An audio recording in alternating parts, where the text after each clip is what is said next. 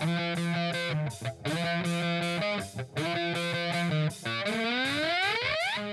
following podcast is scheduled for one fall with no time limit. Super hot fire! The greatest spectacle in podcast entertainment, Mr. Nestlemania. That was literally verbal diarrhea. I'm setting the bar awfully low. Titus O'Neil keeps running directly into that bar. Get him off my TV, get him off my TV. You make me very angry. The man who has a better IQ than you, the awe-inspiring JC. You should go work for WWE because you'd be so up far up Vince's butt. No. Oh, you are such a sucker. You You are. defend everything, all the bad moves they make. This is the Jobber Knocker Podcast. Ladies and gentlemen, welcome to the latest edition of the Jobber Knocker Podcast. As always, is Nestlemania. Alongside for the ride is a man that put my arm in the stairs, went to go drop kick it, and completely missed JC. Hey, I may have done that, but I also am in the Hall of Fame, baby. JC 2022 WWE Hall of Fame. Me and The Miz, first ballot guys, face of the franchise guys, probably going to have the two biggest statues in the hall. Well, if there ever is a Jobber Knocker Hall of Fame, you will be definitely in it because I think you're like Cal Ripken. Besides me, I think, So, but yeah, you can be in your own Hall of Fame in your own mind. But we will be giving out golden knockers in a couple weeks, so maybe we'll just give you an honorary knocker. So you never know. I am the Hall of Fame knocker of gold. That's true. It's very true. But anyway, we should get into the regular part of the show. There's a lot of wrestling, a lot of kind of wrestling this week, I thought. But let's get into it. Let's get into the shiniest part of the entire pod, JC. Let's get into the shine. Always in the shine. Let's talk about things that you really enjoyed this week. I mean, there wasn't anything that blew me away this week, but I will say that once again, Sammy and Brock Lesnar together is absolute magic. Sammy comes out in a wheelchair, threatening to sue everyone. Out comes Paul Heyman. And when Sammy's like, you know what? I may be broken, but you're not an athlete. I'm an athlete. Even though I'm broken, I can still take you out. But Nestlemania, probably what was the biggest shine of the week is here comes overalls Brock Lesnar to save Paul Heyman. Heyman got Brock all fired up after a little back and forth there. I did like the visual of him bringing the chair and sitting with Sammy in the ring. So they were like eye to eye, and they did the whole like jokey thing. Like Brock's in a groove right now as a babyface, which I don't think we've ever seen before in the history of Brock Lesnar, which is cool. But Heyman has always had this thing with Brock Lesnar where you can kind of get him to flip that switch, and he got him to flip the switch, and not only did Sammy get destroyed, but so did his male nurses, those poor guys, and They're wet nurses. Wet nurses. Wet nurses, yes. Because they peed their Brock took- pants. That's why. I mean, can you blame them? I mean, you went to Suplex City. You had a big overall guy suplexing you. I'd probably wet my pants too. Do you think he practices on like a giant bale of hay, just like throwing motherfuckers I don't think around? he needs to practice. I think it's just he's been doing it his whole life. Natural So farm he just strong, yeah. It's one of those things. It's like there's things that all of us just do naturally without realizing it. I think Brock, if he wanted to, could just walk around suplexing people and not even realize it. That's true. It's like in the dark, he could just probably find somebody and throw them around. That's true. Maybe he does it disable all night. So, Sable Bombs. Those would for be some everybody. interesting pinning combinations. Sable if you know what Bombs. I mean. It's a bedroom match, as they said in Ready to Rumble. It's a bedroom match. But anyway, back to I think we're burying the lead here at least a little bit, which was because Dom and I are very hyper focused on the undercurrent of what goes on in storyline land. But the fact that he did your future reigning he said it and it slipped out, and then of course it got him amped up. He threw the guy, and then Kayla backstage said, what do you think Roman Reigns is going to say to Heyman? And then he shit a brick. So I really enjoyed that aspect of it because it was did he slip back into what he knew, or did he slip in terms of oh shit, I let the plan out early, or was that part of the plan? There's layers to this, and I really enjoyed it because Kayla went from, and I'm not saying this she didn't mean anything, she does, but she went from the arbitrary, not having follow-up questions, very much the standard. I forget her name. You might remember the other girl on SmackDown, the Patriots girl. Megan Morant. Thank you. Yes. Sorry for your not knowing your name. But she has the one and then the confused look, people walk away. But with Kayla, it's different. If you've noticed, she gets follow-up questions. She gets the better of the person, usually Heyman. And I think that's why when she's on the screen, I'm always more interested for obvious reasons, but Also because of like the work she does, because I think when you look at it, not a lot of people get to play back and forth with people. So she's had this really interesting role of getting to that investigative journalist kind of thing that they poked fun of, you know, with the whole Brock Lesnar announcement. So when I watched this very carefully and thought to myself, she is going to get more airtime each and every week. And I think she's going to break the story, really, that she might be eavesdropping and getting Heyman talking to Lesnar behind closed doors or something like that. Like, I think that's where we're headed. Like, that's where the onion's going to be peeled. They've been doing the whole storyline with the two of them pretty much since Talking Smack. Like, we saw Heyman and Kayla really develop this on-screen chemistry that was incredible. So now Paul does the whole thing. He's like, you want me, whenever she's like following him around. And it's weird. Creepy old guy thinks a young attractive lady wants him. But no, Kayla's so infectious in that role. It works so well. And yeah, she's definitely playing a role in this because she kind of broke the news the week before after Heyman kept saying Brock's not going to be there. She broke the news that Brock would be back next week. So she's definitely an integral part of this storyline. But yeah, it's going to be great because the Heyman factor, they found a way. They did this over the summer leading into Crown Jewel, this exact storyline. It paid off and it was fine.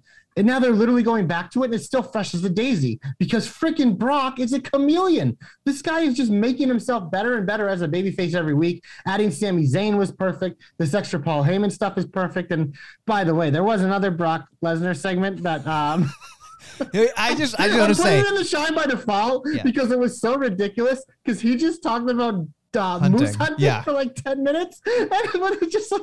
Confronting Adam Pearce. Adam Pearce, this was one of his best segments in a long time because he didn't have to say a word. His reactions to what Brock was saying was fucking perfect. This segment was hysterical. I want to be Brock Lesnar for so many reasons. Like you can throw a stick and figure out why.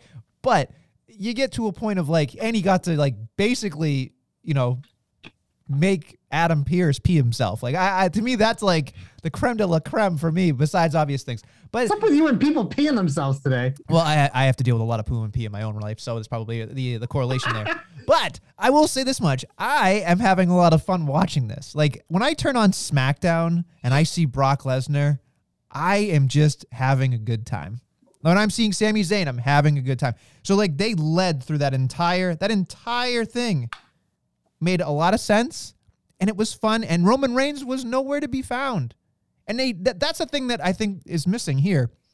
You go to Raw, and it is a virtual who's who thrown at you 45 times, beating you over the head with a club. But you go to SmackDown, people take time off, and you're like, well, this is refreshing. This is nice. Not everybody has to be jammed into the show. So for me, I thought SmackDown was the A+ show this week. Even without the tribal chief, who has been steering that ship forever, yeoman's work. But you go to Raw, we'll talk about it mostly Heat, I think, because there is a night and day difference when I'm watching the blue versus the red brand. Yeah, it was weird because like probably a month or two ago, it seemed like it had shifted a little where Raw was on a good run and SmackDown was kind of in the gutter. But the one constant for SmackDown has been Roman Reigns. And when Brock Lesnar's back, the show probably, if we look back throughout the year, that's probably when the show's been at its peak, is when Brock Lesnar's gracing us with his presence because he's just so good. And I can't say enough about this stuff, but I'm curious because you seem to really like SmackDown. What do you think was the second best theme of SmackDown this week? So you're going to laugh at this, but I wanted to point directly at this as kind of like a thing. We were waiting for Xia Li, right? And she showed up under like Veer Mahan. She showed up, right? Like, so Ray thought I was going to shit on the entrance because Ray thinks, I'm completely. Oh, the entrance was dope, dude. The entrance was great. This is the first time for me. And maybe it was the cartoon thing that worked. Maybe it was like the samurai feel, or maybe it was just like something worked, right? But the AR combined with the fighting, with everything, it made it seem like she was special. I wish that they hadn't cut to her walking out of the entrance and maybe like darkened everything and she just showed up like a Karrion Kross kind of entrance. You know what I mean? But that's nitpicking at best. It was great. And then she got in there, and of course, Natty and Shayna are the best people on the roster to take every move, even if she missed it, and made her look like a star in the 30 seconds she was doing bop, bop, bop, bop, boom, boom, boom. It was great. So I thought Xia Li, which, again, SmackDown is Charlotte, maybe Sasha, and then like the rest. So when I saw this, I went, ooh, a second tier women's thing that I'm excited about. I've talked about how I thought Xyla Lee is great. I'm not going to put the curse on her, but when I watched that, JC, I went, yeah, you can forgive the idea that she kind of, missed her big kicks and stuff or whatever. But like that's been my biggest criticism for her. She does that a lot. She does. But I will say this much. On the main roster, Kevin Dunn's boop, boop, boop, boop, too many clicks. We'll definitely remedy that. It'll remedy that in no form. I'm sure it'll give everybody a seizure, but that's beside the point. But I think Xia Li, when I watch her, I think to myself, and this isn't like a slight to anybody else on the roster, but I always think that when I watch a great women's wrestler, I think, is that person believable? And I think that's where I hold off on the Liv Morgans for now, is I don't necessarily think she's gone over that hill yet, right? But she will. When I watch Xia Li, I think at the very minimum, when she's in the ring, I will believe what she's doing. The promo might be terrible. I don't know. We'll find out. But I think in terms of the in-ring skill, there are people that do too many rehearsing kind of things, and I'm really hoping she stays away from that. Because if she looks like she's doing some type of rehearsed backflip, yada, yada, then I'm going to be turned off. But I think if they keep her very quick, maybe give her a couple squash matches a couple of weeks, maybe let her just kind of get into the Royal Rumble, and then maybe she starts a feud there, I'm okay with it. But if you expose her right away, I think that's going to be a big misstep. So I'm excited for her because she was going to get my comeback, but I'm curious what you think too, because I was super high on it. I didn't expect to be. I really liked the entrance. I thought it was cool. It's definitely, this is something I think a reason why Fox was like, looked at this character and was like, this is something we can work with, because they're big in all that AR stuff and everything. And obviously you talked about like the comic-y type anime type thing they had the week before, which was actually pretty cool for her too. So they're definitely going to give her the full treatment. They're going to treat her and present her like a star. My only concern, and this is always my concern with the baby face that has a lot of this sizzle you can't really see in the arena. So like on TV, it's awesome, but in the arena, like you don't really see this stuff. So I'm worried about her reactions early on. I think pairing her with Naomi off the rip is probably smart, because Naomi's someone who always gets a positive reaction. So until the crowd and like the more casual people that go to these events like realize who she is, I think that'll definitely help her get the reaction that she deserves, because like I said, the TV experience is awesome. So hopefully after a couple weeks, then people will go to the shows having seen it and they'll just start cheering for her. But my concern is that in person, it isn't going to pop as well. So you're going to need all the help you can get in terms of that. I'm assuming she's probably going to work some matches with Natty. I think that's probably a good idea, because no matter what people's faults are or coming up, like you give them Natty, you give them Dolph Ziggler. That's just how it goes. And I think that works well. But I am curious to see how quickly they throw her into the fire. Because in NXT, she was very up and down. I really liked her work towards the end of NXT when she got that heel persona. Obviously, she's more of a babyface, but her babyface stuff at NXT, it wasn't great. It was more of a lot of that rehearsed stuff that you talked about that you see a lot sometimes. And so I'm a little worried about that, but I mean, it's one of those things. It's like people get better over time. She's been in the program for a while. They obviously called her up to the main roster because they feel like she's ready. They're giving her this presentation. So I think the ball's in her court to succeed. I think we're going to need to be patient like we are with most people, but I do think that entrance was fucking awesome and it caught my attention for sure. All right, well, let's move on to something positive else, at least hopefully. I don't see a lot more on SmackDown for me, unless you do. Tony Storm got a win by hook or by crook. Oh, it no. No. Charlotte beat her down. I don't care. No. Tony got the win. It's Tony time. She's probably going to get her title shot at day one. More Tony, the better, baby. I can't. I just can't. This is supposed to be positive, JC. It is positive. You have this weird thing where you hate blondes. That's not true at all. Anti-blonde guy. No, that's not true. That's not true. Yeah. Not true at all. Name a blonde that you've ever been positive about. Trish Stratus. That she doesn't count. Yes, she does. She's actually not a natural blonde. She's a fake blonde. None of these women are real blondes. Your most hated person ever was Kelly Kelly. You don't like Charlotte. You don't like Tony Storm. I love Charlotte. I love Charlotte. Whoa. You like Mandy now that she isn't blonde. No. I see. It is blonde. Oh my God. What is that? There's the proof right there. No, you hated Mandy when she was blonde. I grew up loving Britney Spears. You're fine with it. Whoa. You hate Dana Brooke. Who else is blonde? I bet you if we named every blonde, you hate him. You're a blonde assist. I don't know how to. Well, listen, you had me until you fumbled right there, but that's anti-blonde assist. There you go. Yeah. You could have said blonde shamer. That seems like a normal thing for you to say. I know, but I use shamer a lot, so I had to think of a new thing. Every now and then you got to mix it up. They can't all be the same. That's fine. I feel like you fumbled at the 1 yard line there, but that's okay. Nah, I picked it up and I scooped and scored though. That's all that matters. Scooped and scored. Scoop JC. and score, baby. Scoop and score. He's a garbage man. He just scoops and scores. That's what he is. Whatever gets the job done, man. But anyway, I personally think it would have been nicer to see somebody get a W instead of a DQ win, but that's fine. That's just me. And then of course she gets her head kicked in because why not? It is what it is. So well, Charlotte and Becky must pose. Well, so. I think here that they didn't do anything. They didn't do any services. They did a disservice to Toni Storm, I believe, with a DQ and then her looking less than again. And everybody can talk me into the idea of like, oh well, she's always going to be under. She's got to come and up above and win. I understand that. I know how storylines work and logic works, but I'm looking at it from a perspective of. Not necessarily how I look at something right now, because I know people give me a lot of shit for the way that I look at it, but I'm looking at it from, So I look at it more like the normal person that turns into TV. If that person just got like basically beaten up over time, do I care? Like, am I caring about that person? Personally, for me, I don't care, but I am curious. And my timeline has made it, people love Toni because they just love Toni.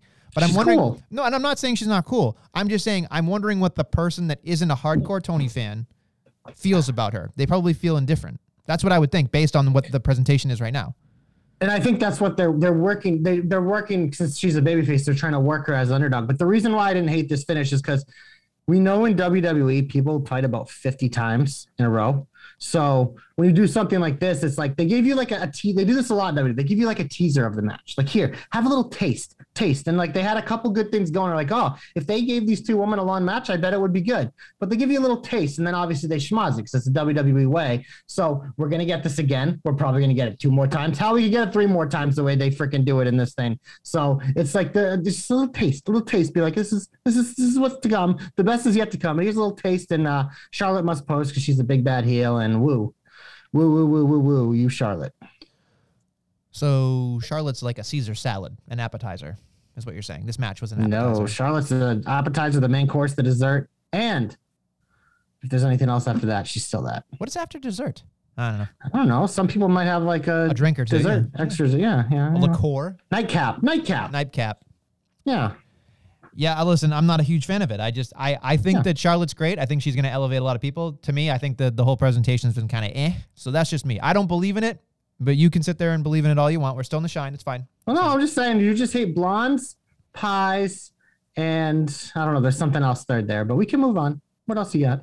I don't have a lot more on SmackDown. Actually, I don't have anything really on SmackDown. I don't have anything else on SmackDown. Moving on to the Monday show that is also considered Raw, but it is what it is.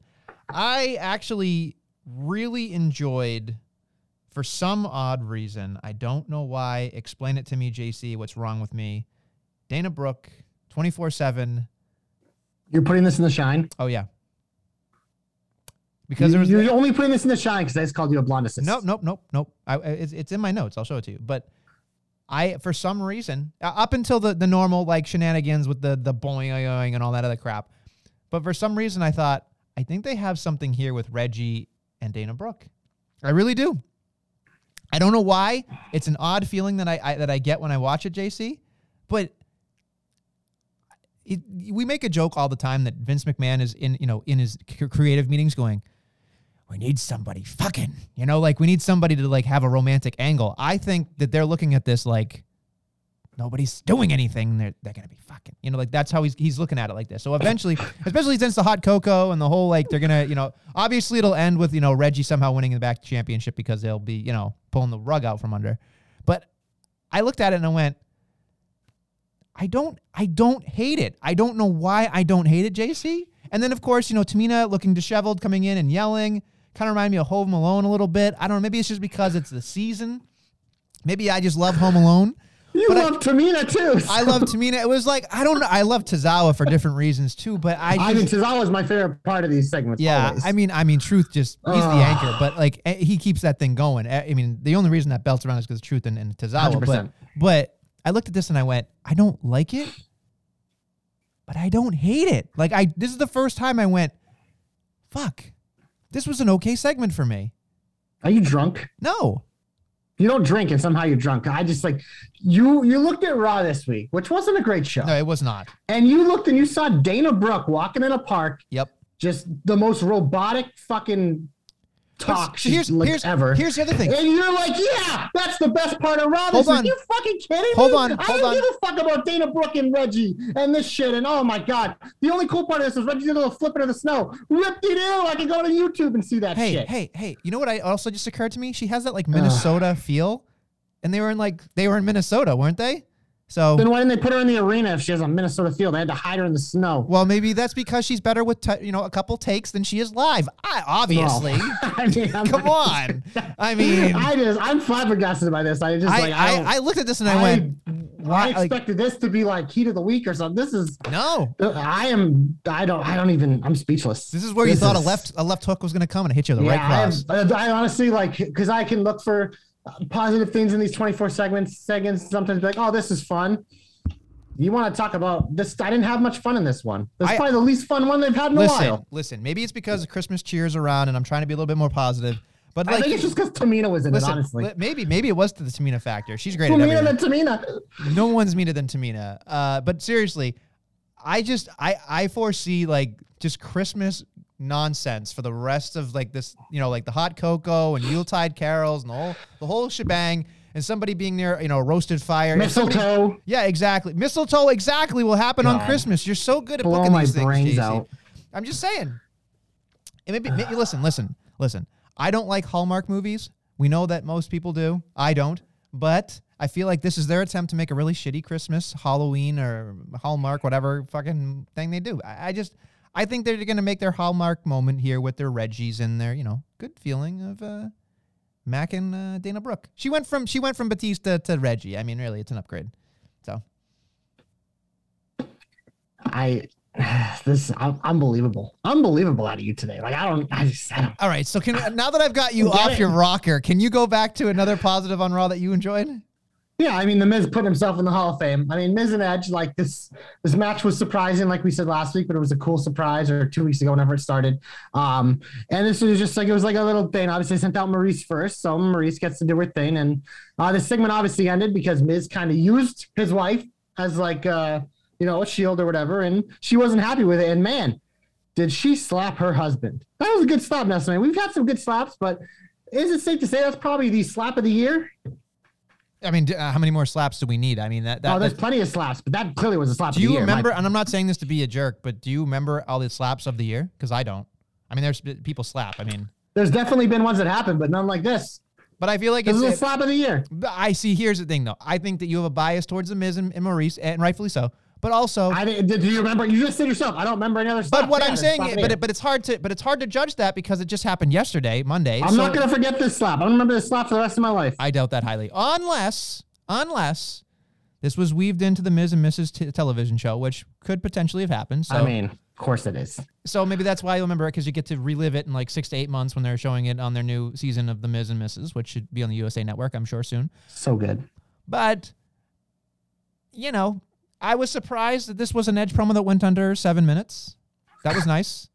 I'm starting to get a little fatigue here because what?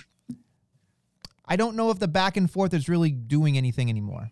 Like, at least the slap made me go, oh, great. His wife's not going to accompany him during this matchup, so we're going to get one-on-one, which obviously will lead to Maurice probably helping Miz win against Edge somehow, some way, because he's the Miz. Like, that's what my brain went. But, I'm just one man. I think this is just put Edge over before the Royal Rumble match. That's the way I saw it, because the Miz, as we know, is invincible. That man could never win a match and then win the WWE title. Oh, wait, that's literally what he did last year. I think he lost for 6 straight months, got the Money in the Bank from Otis, cashed in, became WWE champion, because it doesn't matter with him. Whereas Edge, going into the Rumble season and WrestleMania season, where he's probably going to be in a big match, he needs to pick up some solid dubs, and beating a 2-time WWE champion, that's a solid dub. Well, he's got to, if he's got to face like an AJ Styles, and I mean, it doesn't really matter if he wins or loses. I think once you see AJ Styles versus Edge on the marquee, you're going to be boned up. Ready to go. Yes, but I think going into the Rumble to really, boost Edge up, a win's always good. All right, well. If not, you're going to call him Finn Balor for losing. So. Well, Finn Balor is just another gentleman who I can't even fathom. Jobber to the top heels in the company, man. When he's going to get pinned by Austin Theory too. So he's putting doing over his every job. heel on Raw. He's doing his job. He's putting over every heel on Raw because after Big E, it's heel, heel, heel, heel, heel, heel, heel, heel, heel. You want to take a Maybe breath? he needs to face the Miz after Edge. Give Get a Miz victory. the Then battle Someone's gonna win. Battle of the Zubs. It's like whatever. It is what it is. All right. Anything else on Raw that got you really excited or happy or whatever? I mean, I enjoyed Bianca Doudrop again, but wasn't that just last week too? Nope. See, this is where I'm gonna hurt and squeeze and be upset because I thought this was a sloppy match. I mean, sloppy physical. Joes. No. Sloppy. Not physical. Sloppy. This thing was sloppy Joes on Thursdays at high school. It was bad. I mean, it was like I watched this match and I was so pumped because Drew dropped the name, sorta, kinda, and then the music and then the presentation and it was, she's dropping the do, and then, Bianca, does her thing, which is always great. And I watched this match and I went, there is absolutely no chemistry here. There is absolutely. They just had a great match last week. What do you mean there's no chemistry? What have you done for me lately? This match was dog shit. Last week they had a This great match was dog shit. Yeah, This match was fine. dog shit. No, fine. I don't want fine on my television. Get fine off my fucking television. So you say on one hand, you don't want these scripted ballet fests, but then you get one that's more physical and sloppy. Which physical Physical's matches fine, but you don't mess it up. You want ballet. You want ballet. No, I do not want ballet. Erroneous. You're an ass. That's what you are. I will give you $5 right now if you can name that song. No, you can't. It's the fucking ballerina song. It's the fucking ballerina songs. That's that right there. You're biased against ballerinas. Throw it on the list. No, I just said. You don't know anything about ballerinas. The ballerina ballerinas. song. You don't I know their them. song. How does that make me biased against Because you don't know the ballerinas? song. You don't have respect for the ballerinas. Oh, I don't know the names of a song. Great. That's fine. Doesn't Anyway, mean shit. let's move on because Bianca and what's-her-face was terrible. The end. Great match. Match of the year. Terrible. What else do you got? Match- Your nothing. shine's turning into poop right now. Let's That go. was literally the only other thing that I enjoyed on Raw. The rest of it All right, was dog before we get into the heat, I'm just gonna say, man, I'm so excited on Friday Night Rampage. They sent Hook, and I was so happy. So if you want to get on your heat, go right ahead. But I am excited for Hook on AEW. Not that he's the second coming. He's not Brock Lesnar and all that stuff. I was pleasantly surprised. I had no fucking clue he was that good on the mat. So for me, I think he could be I look at him as the same way I look at Darby Allin. Doesn't need to be the world champion, but man, is he going to make an impact in that TNT. That division, the next thing he could do, Darby Allin versus whatever. If we don't get Punk versus Hook, goddamn, man, Axon, they had the Bronson music, they had everything. He just had a swagger about himself at a very young age. All I could think about was this dude's going to get so much better if he sticks around and puts his head down and does his work and his dad helps him out. Because honestly, and seeing that photo of his dad clapping when he came out, that was really fucking cool. But I've always been a Taz guy, so obviously I'm always Team Taz. But I was so excited to see Hook because I didn't know what to expect from him. And Fuego del Sol did a fantastic job. Ding, ding, ding. And that's great. That guy has earned his money, man. He is so good at making everybody look good. Look good. He made that's Miro where look my good. kudos goes because the Hook thing is cool. It's cool. They've taken their time with him. He's become this fad sensation with everything with the send Hook memes and everything. So it was how does he live up? It's they clearly it was well thought out, and apparently he came up a lot of those ideas by himself. I love that when people get to have impact on their characters because they feel it. But to me, I was just this Fuego guy, we don't get to see him a lot unless you're watching the Darks or whatever. And we know he never wins. He only was really on TV when he was losing to Miro, which set up the Sammy storyline. But it was dude, he just the shit that he was doing just to make Hook look amazing. I was I hope whatever contract Tony gave him was a good one because this guy is worth his money because you can just throw him out there with people and make him look this good instantly. It's just the debut couldn't have gone any better for Hook because now you and the rest of the internet get to freaking don't throw me in with the. I'm not saying he's God. I'm not saying.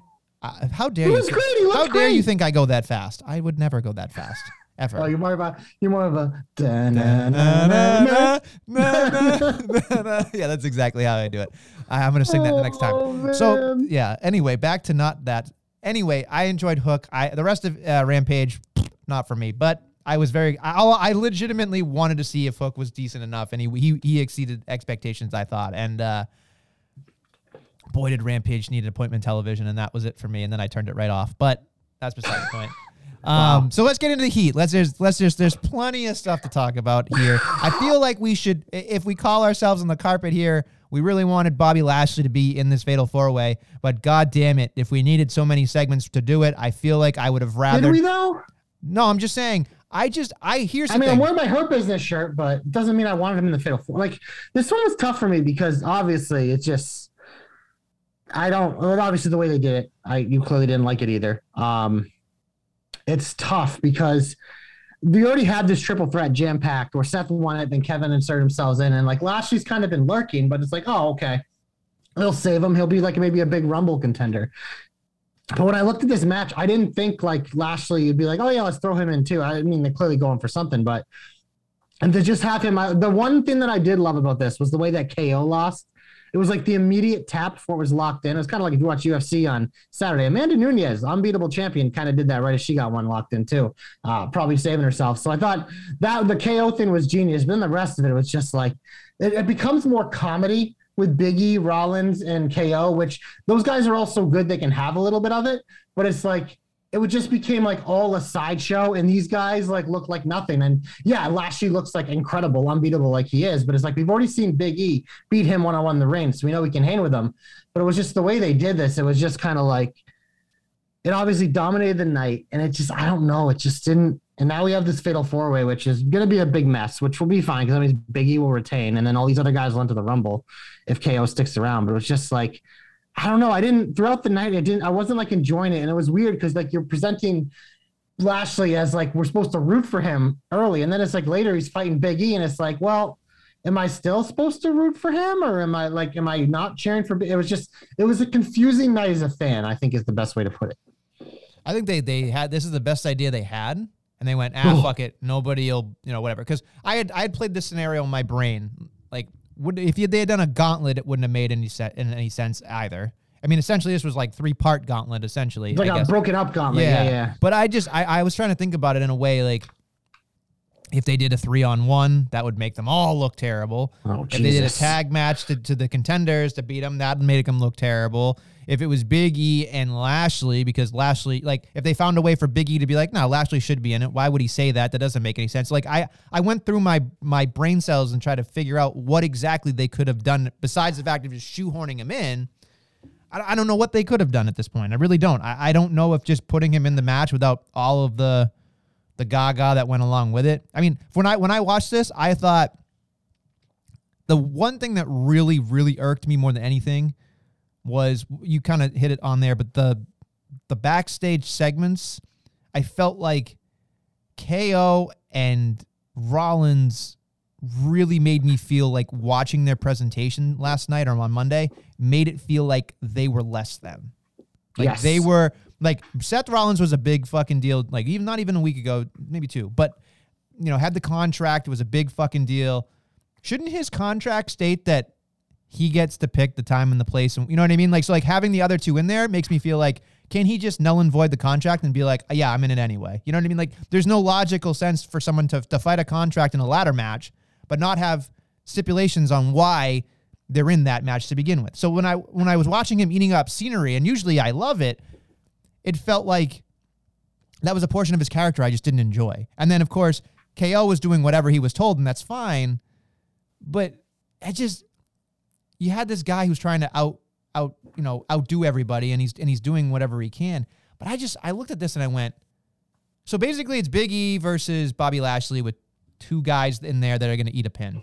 Like, that's, you know what I mean? Like, I wouldn't be surprised if they both pinned the other guys at the exact same time. And then at Rumble, it's Lashley and Big E to find out who the real champion is. Can you imagine how angry the internet would be? I saw that and I went, that's a very good possibility, because here's the thing, another thing too, JC, I don't know if you know this, there were a lot of pictures showing like the big gaps of chairs that weren't, there were a lot of seats available last night in St. Paul on Monday. When Big E came out, I didn't know this when I was watching it, but you watched Big E and he had to face hard cam, which was essentially a sea of no seats. That has to do something to you. As the WWE champion, as the reason for that show, I'm sure like that was a debilitating thing, because behind you it looked cool with all the people cheering. But you see a sea of nobody. That has to feel like, what the fuck am I doing here? You know what I mean? I think it's been like that a lot lately, especially with Raw. I think that one was obviously a little more extreme than normal with the amount of stuff they had blocked off, but I don't know. It was. And like, there was energy like from the crowd, I will say, at some points of the night, but it's just like, I don't know, this felt like such a slog, man, this whole thing. And I mean, it's just one of those things, like we were a little worried about like this long build to day one being no December pay-per-view. So they really kind of had to get creative. And well, we've seen here that they kind of dropped the creative ball, in my opinion. So I think it would have been better to have him have a real challenge in the middle of something here, because then you could just, like, it's not a pay-per-view, but you can make a Raw special, like put in a retro Raw, or, you know, like make like a themed Raw like they do in AEW. Kind of like do NXT and AEW. Yeah, I think that's important, because it doesn't have to be like, it can be a special event. So I feel like Raw does that never, and I think that they should. And because Big E needs something, because I'm watching this going, he is going to slip real quickly out of that. They're not doing him any favors. No, they're not. They're definitely not. And it sucks, because he's such a good human and you want to see him succeed. So yeah. Like, it's weird. Everything away from WWE that he's doing in terms of going all these sporting events and stuff like that, like, is incredible. Like, that's what you want from your champion. He's like truly the face, and people get fired up to see him. He's a big energy guy. You see him on the sideline of football games, doing intros and boxing and everything. But literally, like, when he's on the WWE product, they don't know how to fucking book him. It's sad, man. It's because it's he's pathetic, not, because honestly. They probably just don't want anybody to be dominant. I also don't think they're good at booking babyface champions anymore. Yeah. Like, I feel like every time it's like they just, and we know we talked about it's hard in general. We're going to see how AEW does with Hangman. So far, I mean, he's literally complaining on Twitter how he hasn't wrestled yet. He's wrestling this week, but it's hard to do. And WWE has really struggled with it in recent memory. So, all right, what else has got you hot and bothered? This thing was just more of a weird thing for me, is that Los Lotharios have been getting a big push, and then all of a sudden this week they're a jobber alert to Boogs and Knock, and just like, okay, yep. Has Vince put the toys back in the toy box, or are they just going to 50-50 book these jobber matches every week? I mean, I don't think anybody cares about anything that the Los Lotharios are doing. I don't think anybody cares about better than Boogs and Knock. I don't think anybody cares about either. All four, actually. I don't think nobody cares. People definitely care about Boogs and Knock. The only reason they care is because Pat McAfee is losing his mind on the fucking commentary table. But other than that, I don't think it matters. Honestly, it seems like we're in a time loop when I'm watching this stuff, because I feel brutal. like it's not only is it brutal, but I feel like I've lost track. I mean, thank God I do a hashtag jobber alert. If I went back for the rest of the year, I'd be curious to see how many Shimmy, Nakamura, Boogs, like I bet all four of those guys are in the top 5 of jobber alerts for the whole year, because it just feels like it's continuous every single time. The women's matches are probably at the top. Well, the queen of the ring, or the whatever, Queen's Crown, didn't do us any favors. So yeah, that was beside the fucking point, but whatever. It is what it is. Speaking of Queen's Crown, the Queen. Yeah. I mean, Rhea Ripley is one of the most dominant women they have had in a while, and she's young. She's got all the talent in the world, and they roll her up this week in 30 seconds. That was incredible.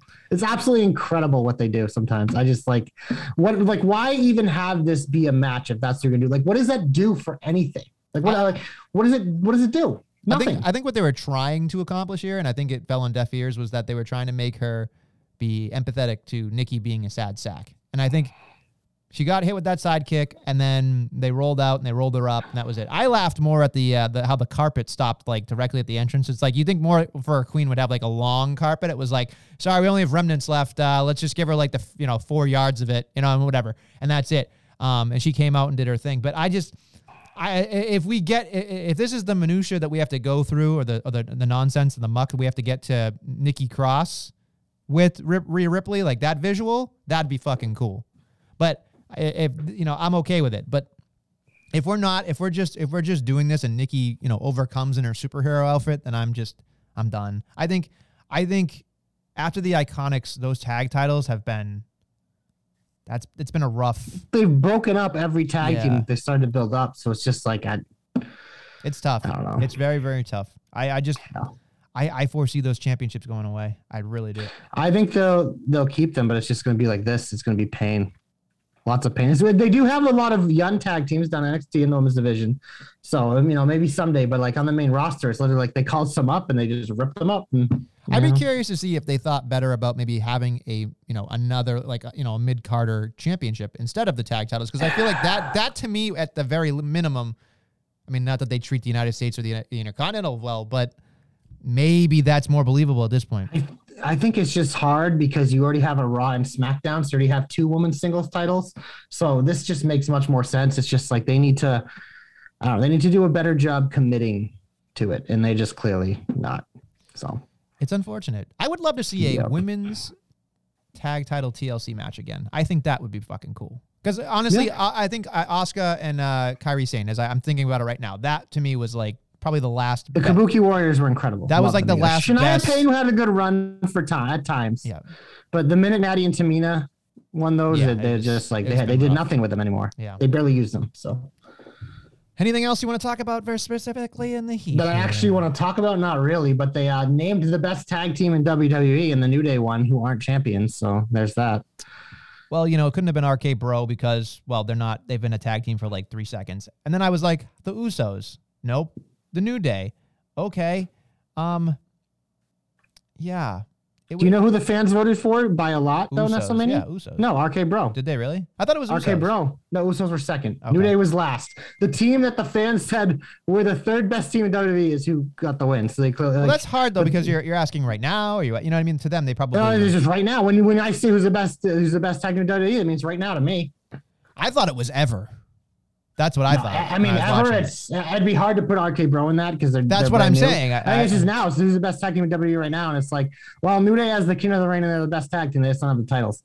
They might get those titles soon from the Usos. Who knows? We'll see because they might want them doing PR for WrestleMania, but they might also want the Bloodline to have all the gold. So that it will be interesting. I'm sure that'll be a day one match yet again, or it might already be booked. I'm not sure. If the Usos aren't on day one, I feel like that's their pay-per-view. They're down since day one. Usos and New Day are definitely going to be on it. I just don't know. But they are day one. Like that's their thing. So if they're not on day one, I feel like if they're on the pre-show, I'd be very upset. That's all I'm saying. That's all.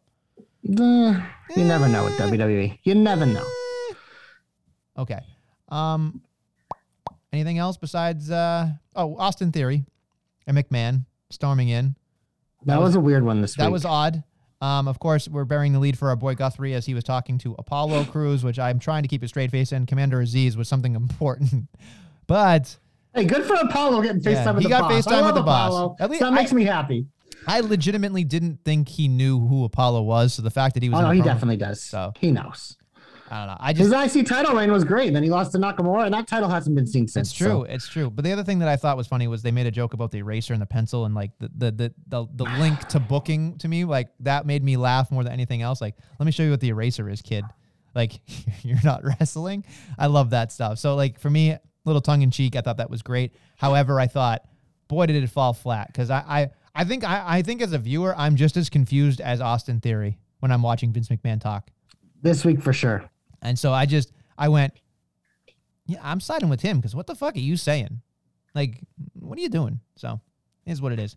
Anything else? Want to move on?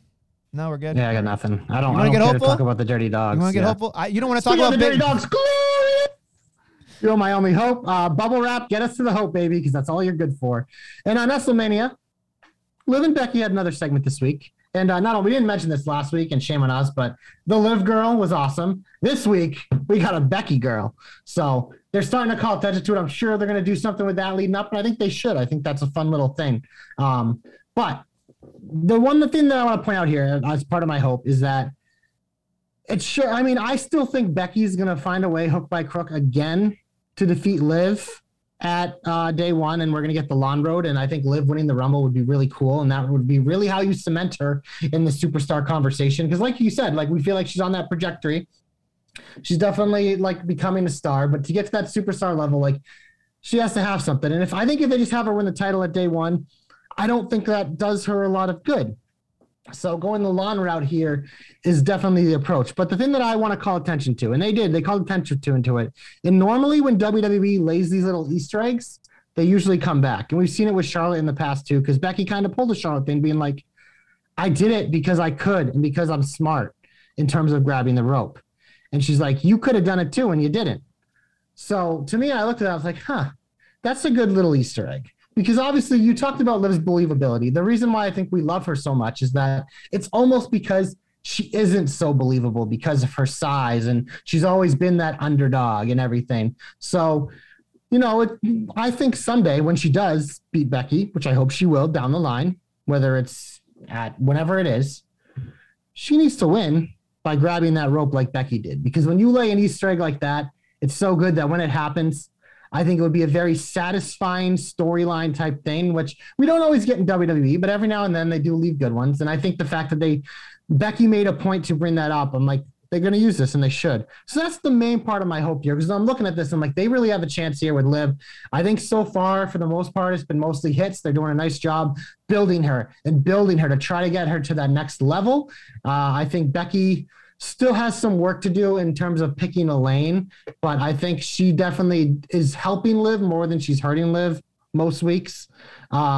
But yeah, that's the essence of my hope, is that I want them to call back to that. So when Liv does wins, that she finally gets over that hump by becoming smarter and using Becky's old game against her. And I do kind of hope that they involve these two young girls who have these great facial reactions to Liv and Becky, because the Becky girl might have even been better than the Liv girl, because that face, man, whoo, that was like Ms. Girl stank face. It was good stuff. So I'm enjoying this still for the most part. It definitely has some up and downs. I'm sure there's going to be more, but I want them to continue to play the long game here, because I think that's good for everyone involved. So that's my hope. Hashtag JC knows. Hashtag JC's hopes come true. So here's my hope. I'm going to go over to AEW for this one, because it dawned on me. I hope Punk wins the world title at Winter is Coming. No. No.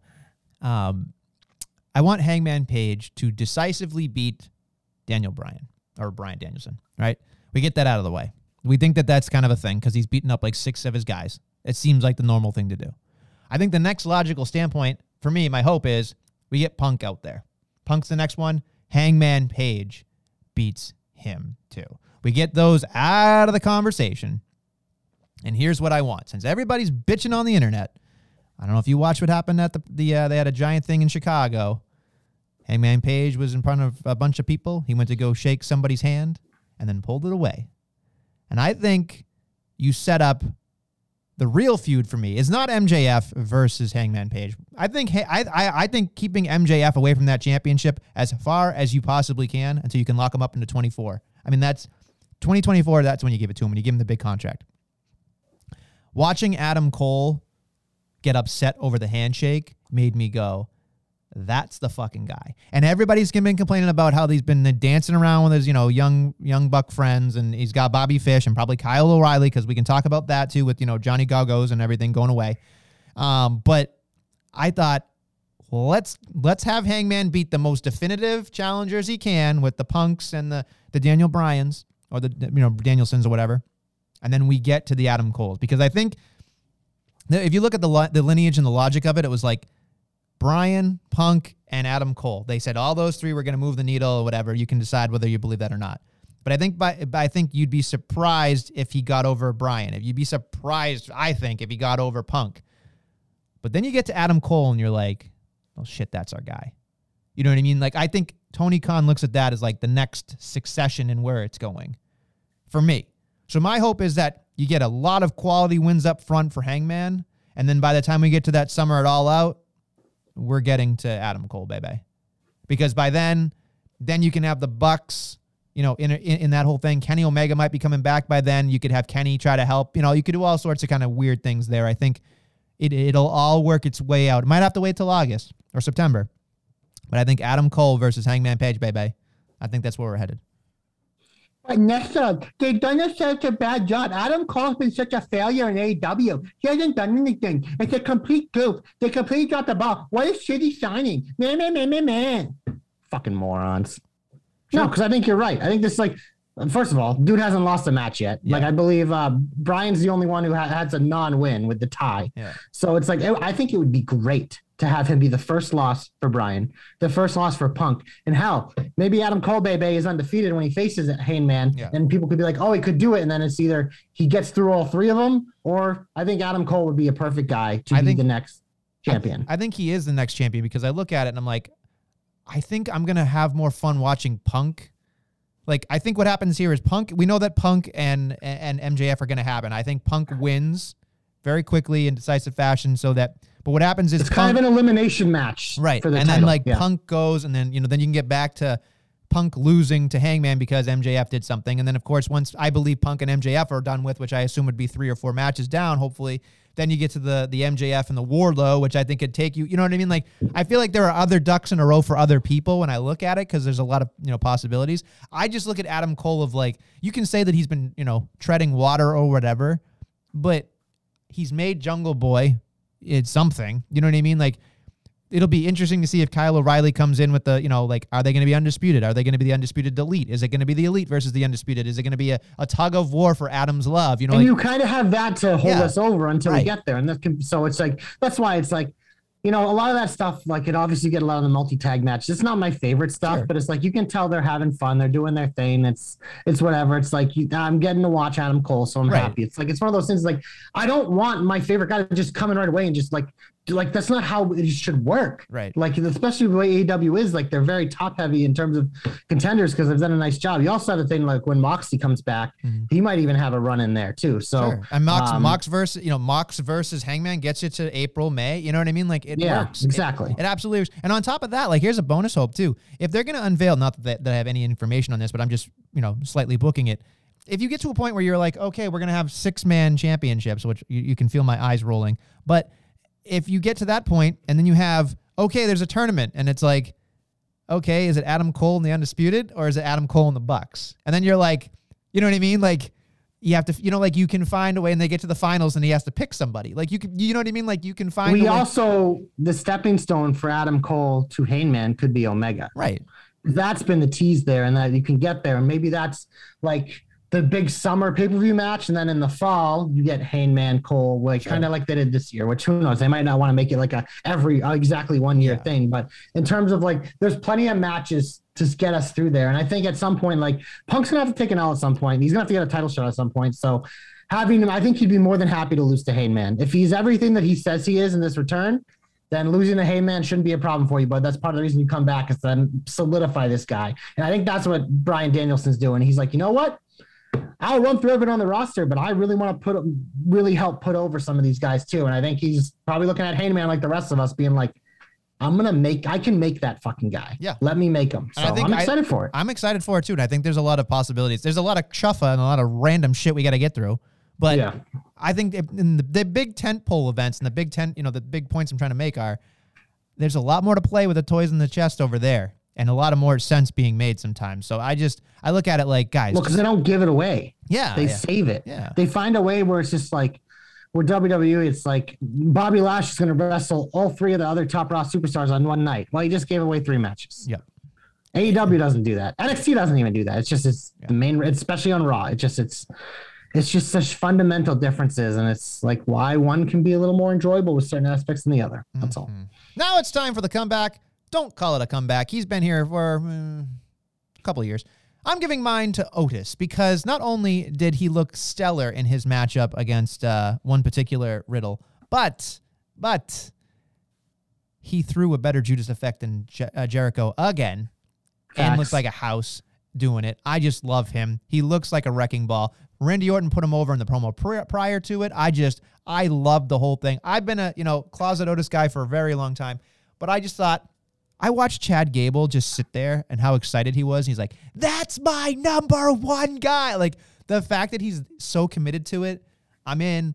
And you can say what you want about the RK Brodeman or whatever that's going to happen here.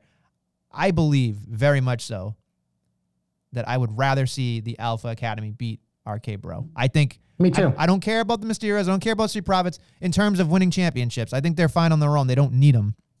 But I think if you want to make this team, you have RK Bro lose to those guys. Because I looked at Otis and I went, he's got something there. Like, we know he can be entertaining, but he's also very good at being just there when he needs to be. He's in the right place at the right time. And Chad Gable can do no wrong. And I just look at it like, the Mysterios are going to do their own thing. The Street Profits will be fine until they're done. You know what I mean? Like, they're going to be fine. Give me Alpha Academy. Give me Alpha Academy right now. I think we're on that track. And as you know, I love this tag team. And Randy said he's wanted to work with this tag team. I think day 1, RK Bro gets a definitive win over, let's say, the Street Profits win the tournament. But that sets it up at the Royal Rumble that maybe the Alpha Academy is up for RK Bro.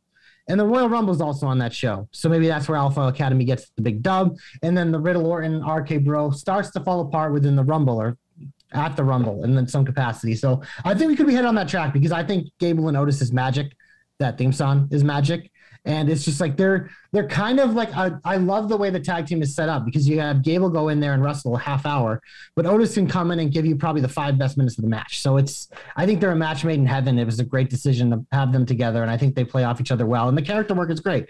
But my comeback in WrestleMania, we trashed this whole show, but there's one man who looked great and everything. And that's Bobby Lashley, because that dude comes in, he dominates. I'm wearing my Heart Business Bobby Lashley shirt.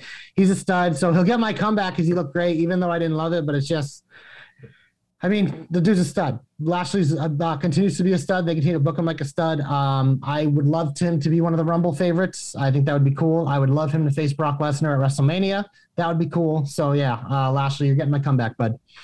And there you go, Lashley. I can't say enough good things about Lashley, and MVP did a lot of heavy lifting in that entire night. So yes, kudos to them. But we are now in the big old finish, as we're going to talk about a lot of things. We haven't really talked about NXT, and I'm curious, obviously, you watched NXT on Tuesday, JC. How did you feel about things? I'm still enjoying this product. I think NXT 2.0 it's just a lot of fun, and it's fresh. It's fresh and refreshing because, like, we talked about how NXT kind of got to be a little bit of a slog because it was just kind of like the same, like, people that have been around were just still kind of around. And the coolest part of NXT over the years is just like, it always felt like a cyclical thing. Like, people came in, people went out, then more people came in. And it was just like, everything was always so fresh. And that's kind of the thing we have going here.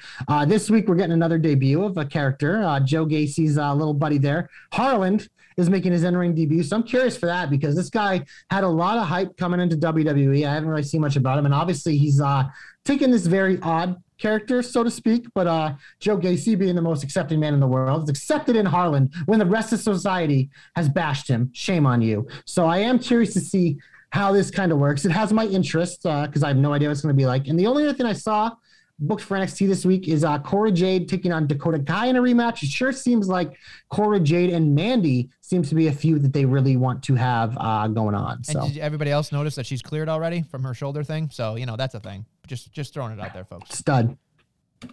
Yeah, she's on steroids apparently. Or I don't know. Or maybe it was fake. I don't know. One way or the other is what it is. It was a work. So work. I'm surprised you didn't bring this up just to, heat up the, gaslight the old Nestle. But Johnny Gargano said goodbye. Yes. Was attacked by somebody that I think is less than. That's fine. Stud. No, not stud. Grayson Waller. Also, by the way, I just want to throw this out here before we continue. We have a what was considered. This is what it actually was tweeted 16 minutes ago as we were talking. It says big in caps, money with a bag, money match tonight on NXT. Can you guess what it's going to be? Their version of a big money match, JC. Can you take a guess without looking? Big money match. Is it going to be fucking Duke Hudson and Cameron Grimes? Nope. Think about what happened last week. Big money match. Big money match. Braun Breaker versus Roddy Strong. Oh yeah, they did kind of tease that with the segment last week.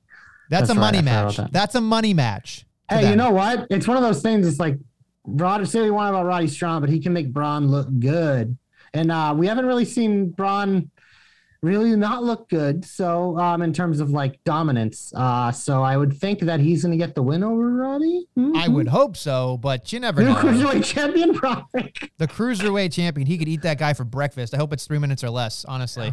I hope he beats up the Creed brothers too. And I just stare down with their idea of a big money match to me was just like, come on. Come on. I mean, it's one of their champions versus one of their top young stars. Like that's, yeah. I think there is something with I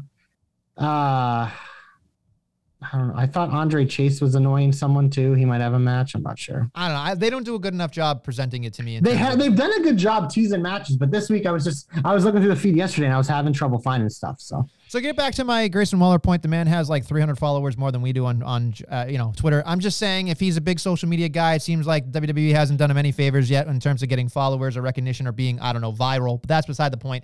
I mean, he's on NXT. There's like but he's also on. He's also getting at least almost Grayson 1 million people Waller is watching going to him. Be a big star. They're going to go out of their way to make him a big star. And in 2 years, WrestleMania, you are going to be talking about Grayson Waller on the main roster, and you're going to be like, yeah, this guy's great. I hope not. I really hope Why? not. Why do you wish failure on people? No, I'm not wishing failure on him. I'm just saying I hope that I don't have to look like an idiot. That's really what I'm saying. It's fine. It's fine. We look like idiots all the time. You just a little more often than me, but it's all good. Well, that was a backhanded insult, but that's okay. Would you say Baron Corbin's ascent was worth it? I think it was.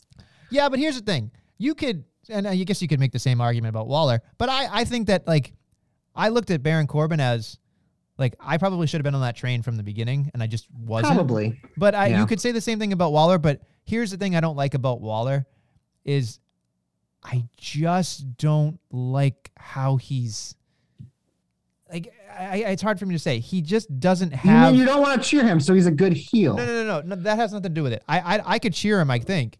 But when I look at him, I think he falls under the same category for me as a Sammy Guevara. Super, super cool looking, right? But he does a move set. He's like Seth Rollins sometimes. Does an incredible move set that I'm supposed to boo. Like, I don't understand.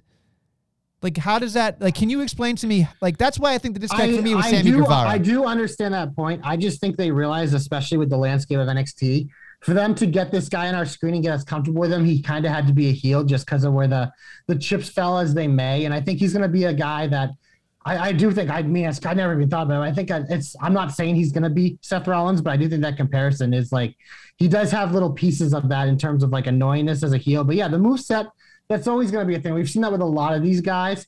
And so if that's your biggest criticism, like, I get it, but I don't think that's a nail in the coffin type thing. But I don't know. There's something, he has like a little bit of that it, and it's kind of like buried in some dirt right now, but it's there, and they're going to continue to scrape it off and shine it up. And it's going to take some time, but there's something there with him, man. There really is. And I mean, our boy Dom's all over it too. So in 2 years, you're going to be kissing me in Dom's rings, baby.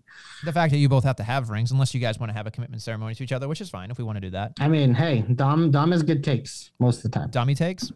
Yeah. Except Veer, which is the next Batista. He's still walking from Hey, India you know to get to what? Raw, He's but that's still fine. trying to find his way to Raw, Yeah. so he's not Ron yet. I mean, guys, pump the bus. He's going to show He up at the veered Rumble. off the road, He's but gonna- hopefully he'll veer back to our screens soon enough. Okay, so I made that Veer joke like 6 months ago, and nobody laughed. And then you make Nobody it. remembered it. No one remembered Unoriginal it. content. That's the first time I heard it. Unoriginal content from JC. First time I heard it. But WrestleMania, I do have to say, I believe Winter is Coming is Wednesday, right? Yes, let's do this thing. So we should probably preview it. 4 matches are booked. We're going to start off with the match of the night, Wardlow versus Matt Sydal.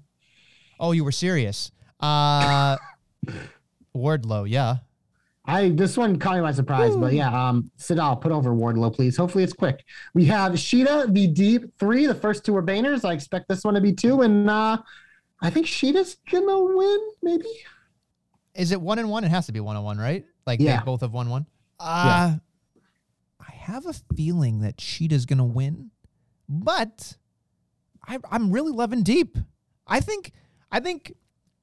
Fuck it. I'll go with Deep because I think that there's something there with Deep where I feel like she can do more. Like Shida going up against Britt Baker would be good. I guess Never got a rematch, right? Which I think would be good. But there's something about it that I feel like Deep is the kind of person that needs it more because she doesn't be fine. Yeah, it depends what you think she's going to be. I just look at that division and I see her being like kind of like a stepping stone for women to get to the next level because she is so good and she's that veteran and she can make people look really good. I just see her more of like a launching pad for some of the younger baby faces, but who knows? We'll see. We also have the Dynamite Diamond Ring. Every year I feel like we talk about the Battle Royal and we pick a winner and we forget the top 2 facing a match. So yeah, that happened. MJF and Dante Martin, he was Team Taz for a week. So I'm sure they're going to cost him this thing and MJF's going to win it once again. I don't know how to feel about this because I feel like they've been pushing the Dante Martin train a little bit faster than it should. I think they've done great with him, though, But honestly. They've made me care a think- lot about him. But you could go the other way and say that Punk would cost him so that Dante wins. So you could have 2 different ways of thinking. It just depends on which one we're right. You're probably have a better probability of being correct that Team Taz. There's more members of Team Taz. You know, they might send Hook. That's true. If they send Hook, I'm all set. I'm literally hooked. But I don't know, man. Like, do you really can you see Dante Martin doing anything with that ring? I don't think so. I think that No, ring I is see made for MJF continuing to fucking kiss it. And honestly, who knows? Maybe because maybe this match kicks off the show and he needs Wardlow's help. and somehow it costs Wardlow later in the night to continue that feud. And it's like, I think there's a lot of inner workings here on this card with those types of guys. And there's a lot of moving parts in this. And let's Lio Rush, they released merchandise of Lio and Dante, even though they haven't showed them reunited yet. So that's clearly a thing that could happen too. So I would expect a big fat mess in this one. But the main event, which I'm sure will be the last probably 45 minutes of the show, is Adam Hangman Page for the first time defending his championship against Bryan Danielson. We both said we're picking Hangman, but WrestleMania, how do you think when this match finishes, how are you going to feel about it? Are you going to be like, oh my God, match of the year, oh, that was great, or oh, I wanted more? I don't think we're going to be satisfied with it. I think, and I mean that, and not that like I'm trying to be negative. I mean that as a leaving more on the table for more money later. I think that I look at it like you said earlier, as much as I hate to admit that you're correct, you made a point about appetizers. This is probably an appetizer to revisit something later on. So I think it'll be a definitive win. I would like to see him kick Bryan's head in. I don't know if we're going to get that. Or if the Dark Order all just lays the boots to him at the end. That'd be cool too. I think Bryan Danielson, does a good job of understanding where he needs to be at what point. So I look at it like maybe you could even go the fact of maybe Hangman wins and then Bryan attacks him afterwards, and then, Dark Order can come out and save the day. That way everybody looks the same. I know it's not great, but I just, it's a very. Can I give a bonus? So I'm fine with Hangman being friends with the Dark Order, but can we just stop this fucking on-screen stuff? Because I don't know. It kind of takes me out of it. I just like, let Hangman be his thing. He's a fucking cowboy. He's a solo act. It's like, it's fine. Like I was fine with the celebration when he won the title because they were his friends. But at this point, now that we're getting through this Bryan feud and he fucking kicked all their heads in, can we just not have it so every feud is going to be like, oh, I'm CM Punk. I'm wrestling every member of the Dark Order except Colt Cabana because fuck that guy. And I can't do this because I think it's going to cheapen Hangman's reign, which I want to be just him being a fucking cowboy. He's a fucking cowboy. Let him be a fucking cowboy. Let him be Guns a fucking blazing. Cowboy. Yeah. All right. That's a fair assessment. My opinion. That's all. Anything else you want to wrap up the show? No, we can wrap it up. Okay, well, you're going to do your spiel about the Five Flames and all that stuff? Yeah, jobberknocker.com. That's where you can check out all the great analysis for NXT and AEW from our boy Dom and the Joe Stopper. Dom also does Impact, which is having big things going there as well, so you should read his shit to know about it. But yeah, website's great. TJ's Gargano piece is still up there because obviously Johnny's twitching, I believe, for the first time tonight. So I'm sure TJ will be in there sending heart emojis the entire night. But you can check out his article. tpublic.com/jobberknocker. Buy the merch. Get in the holiday spirit. Lots of good shit. Lots of super hot fire designs. Twitter @jobberknocker. Staff is in the description. Facebook Jobberknocker, Instagram Jobberknocker. Give us 5 stars, 5 flames on all podcasting platforms. We appreciate it. And tell your friends. And like we said, Knocker Awards, much like Veer Mahan, coming soon. But we promise they're not going to take that long. Oh yeah, we're ready. We're ready to do these things. So it'll be ready there for the holiday season. But on that note, we appreciate you listening to the Jobberknocker. We'll be back next week with more Jobberknockery.